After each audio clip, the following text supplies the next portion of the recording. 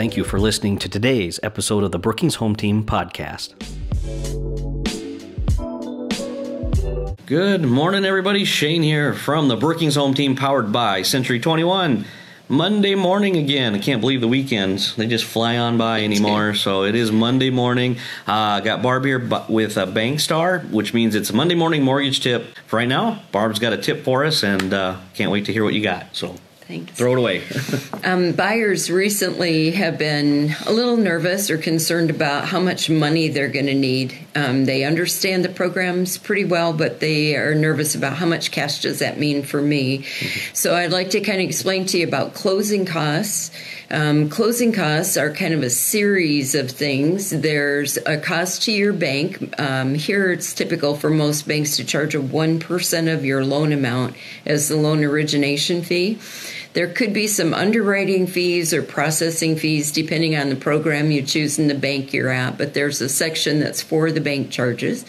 And then there's a section for things that you need for your file in order to get your loan approved. So that'll be things like your credit report, figuring out if your property's in the flood zone, any surveys or things that need to be done that are a third party kind of a business like that. And of course, included in that is going to be title insurance. The title companies have a big part to play in what we do.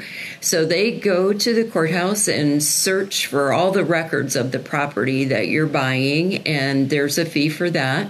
And then you're buying insurance, just like car insurance. So there's a fee for the insurance portion.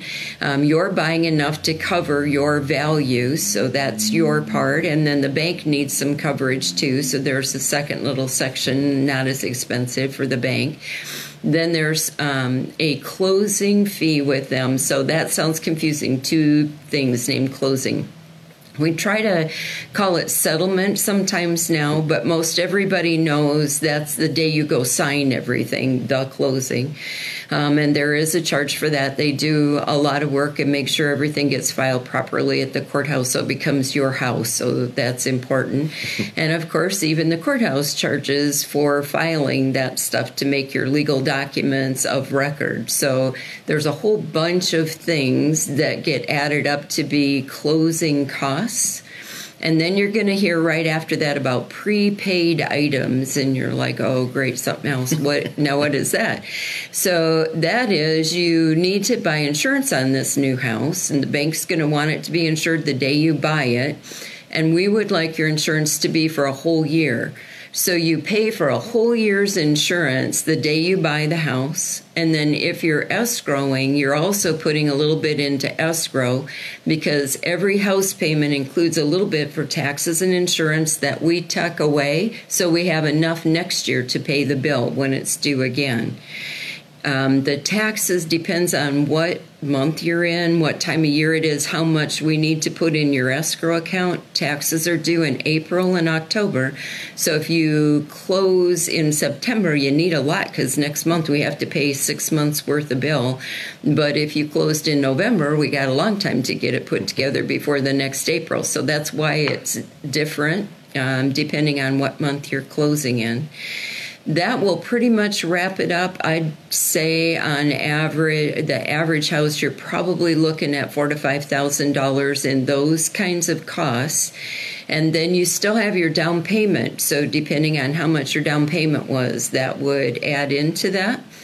So some people get really nervous. That seems like a big number, but there's a few things that happen that might help. So you might negotiate when you make your offer that the seller splits some of these costs with you. And those are typically the title insurance company costs for both insurance and maybe for the closing. And then if you're buying an existing home, this doesn't work for brand new ones, but for an existing home, they owe taxes from last year still on that house, and however far we are in the current year. So you'll get about what a year's taxes are as a credit to you from the seller, and that's a big number that usually we can subtract off. Those brand new houses won't work that way, though, because last year they were just dirt. So you might get $20 or something, and that's about it. So a brand new house, a little more cash has to be collected up front. Perfect. All right. A lot of information. Yeah. A lot of numbers, and they do a what you call it, a settlement. An estimate.